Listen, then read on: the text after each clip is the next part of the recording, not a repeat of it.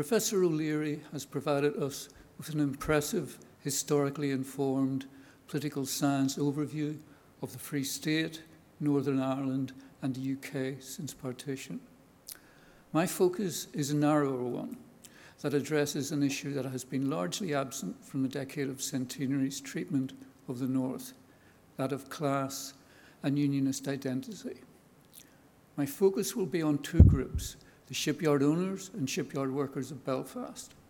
This is also in part the history of my father's family, who arrived in East Belfast from Scotland in the last decade of the 19th century. Their history, in particular that involving employment in Belfast's premier industry, can be used as a concrete example of the radical and sectarian tendencies within a key sector of the Protestant working class. At times, these tendencies cohabited in the same individual, as Conall Power has recently demonstrated in his work on the shipyard playwright and master of an Orange Lodge, Thomas Carnduff.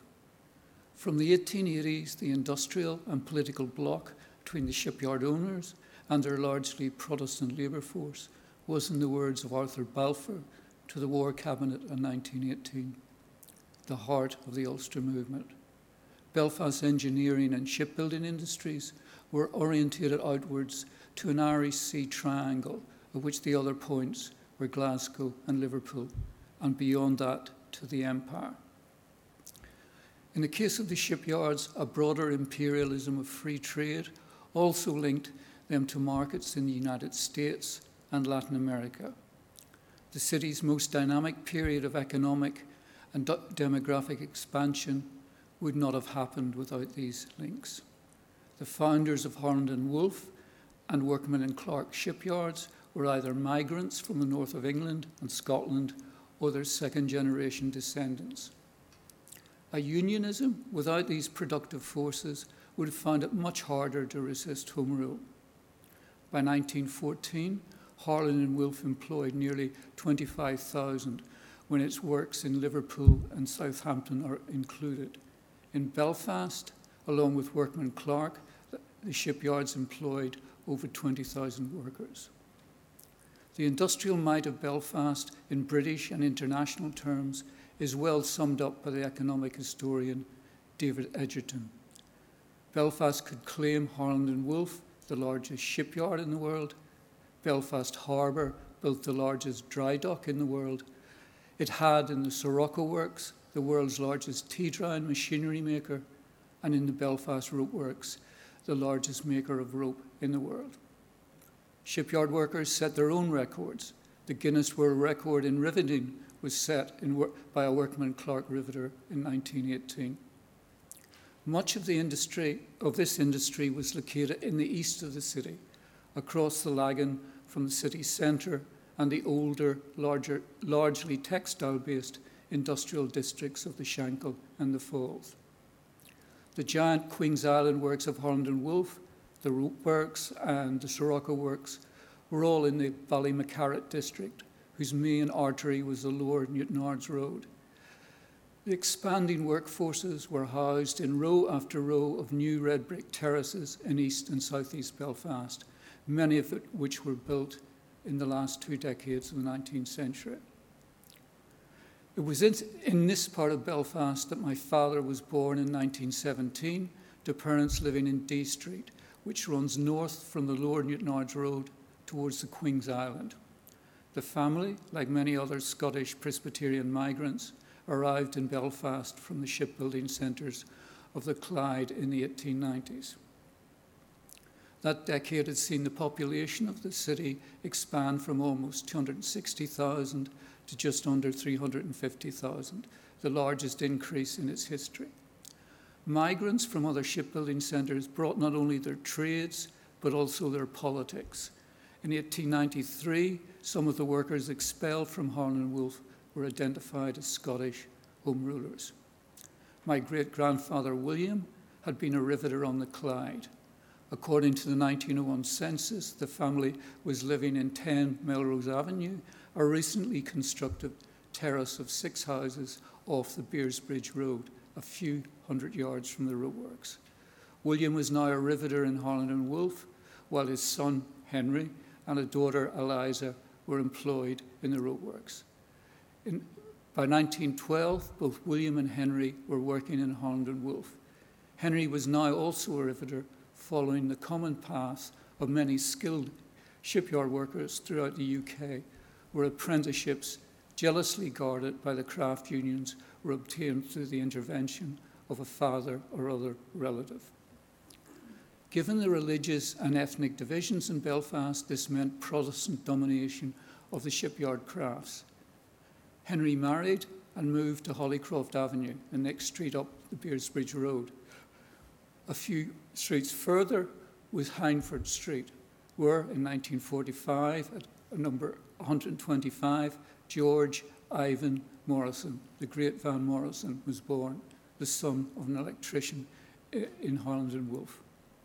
In 1912, William and Henry walked down the Beersbridge Road to the Bloomfield Avenue Presbyterian Church to sign the Ulster Covenant.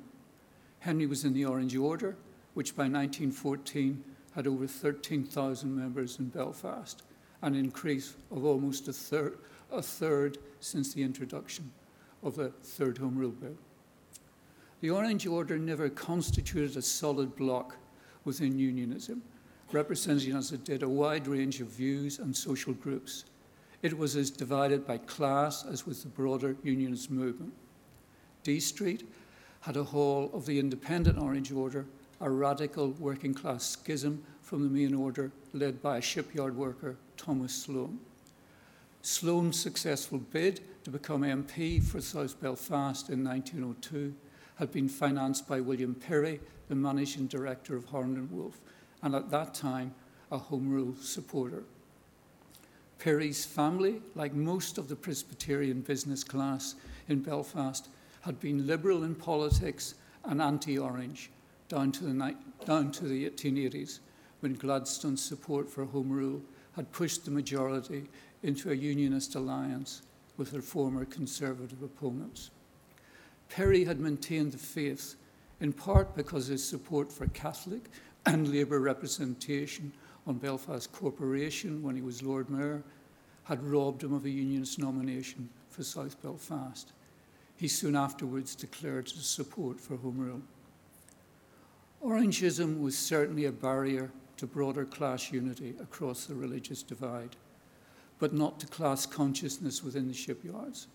In 1920, some of the trade union militants expelled were Orange men.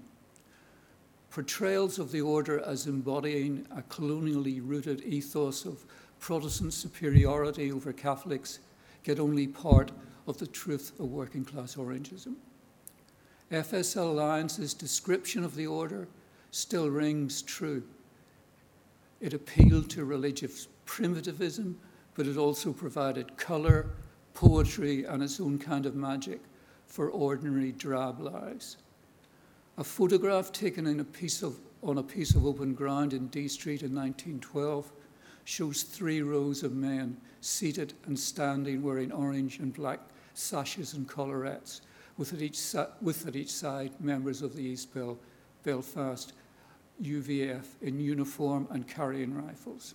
The men are standing in front of Lundy's pole, a telegraph pole converted into a symbolic display of loyalist determination to resist Home Rule and cast out traitors.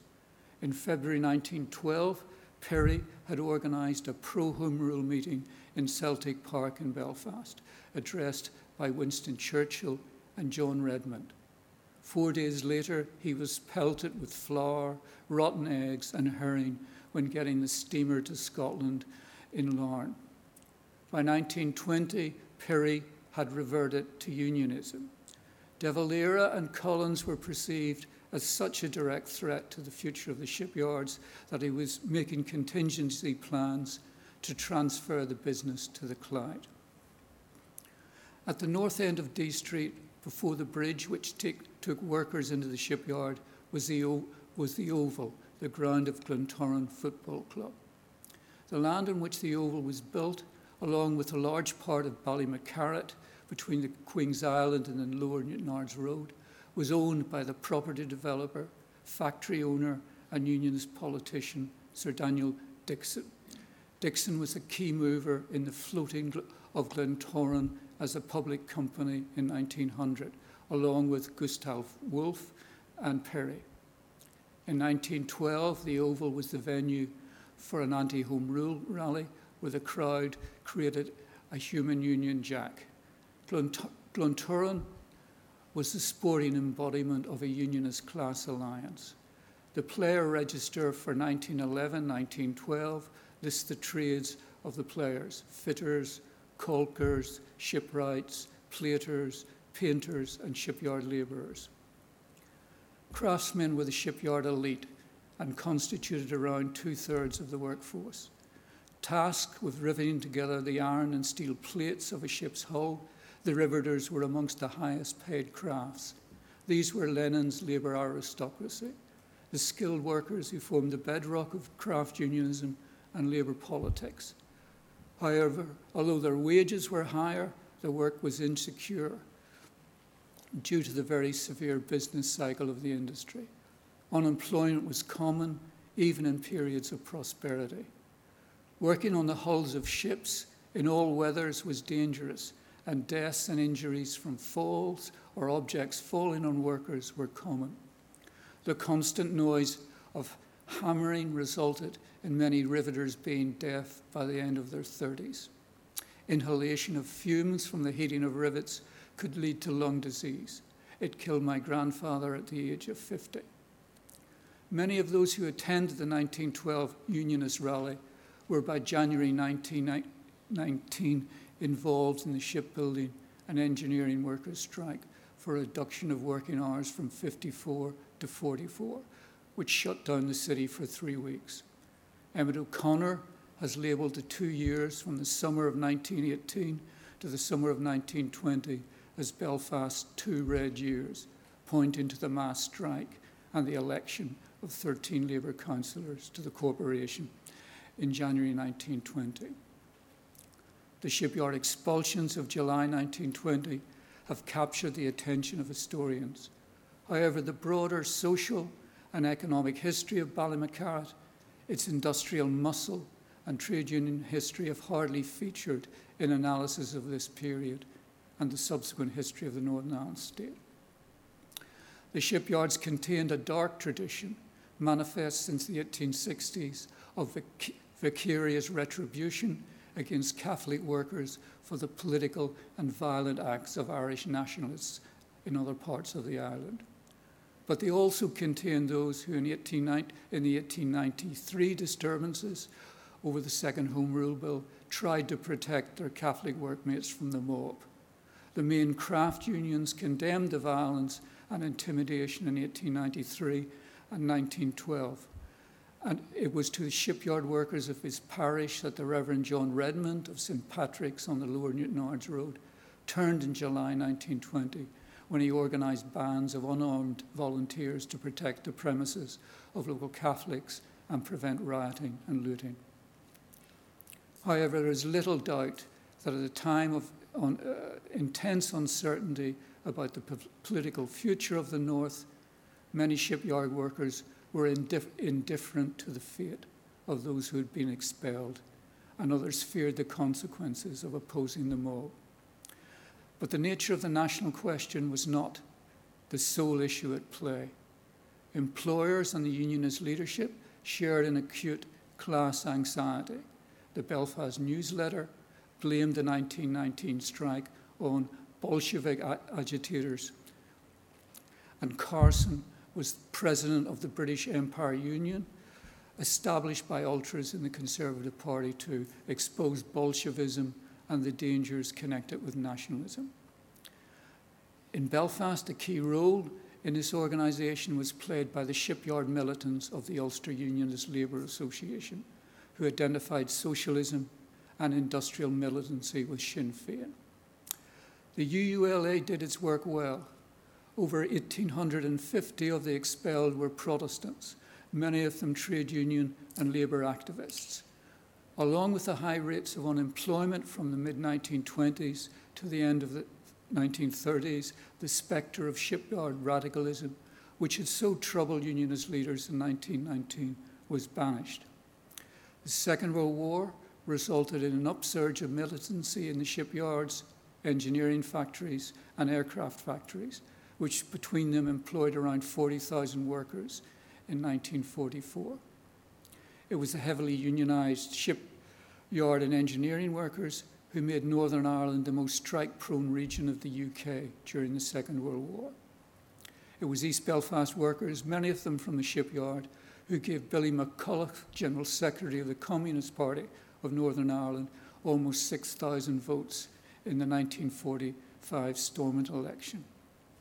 Without the fear of losing this class's support, the Unionist government may well have indulged its most reactionary sectors and used devolution to keep out the welfare state when it was introduced in the rest of the United Kingdom after 1945. My grandfather was part of the respectable working class, with no time for rioters, but equally no sympathy for red flaggers. He had joined the Congregationalists, a small, ultra-democratic sect that expected regular church and Sunday school attendance and an ordered life distinct from the chaos and disorder which was thought to characterize the rougher elements of the working class. With 6 children, the eldest of them 9 at the time of partition, his work and the income it brought was the center of his existence.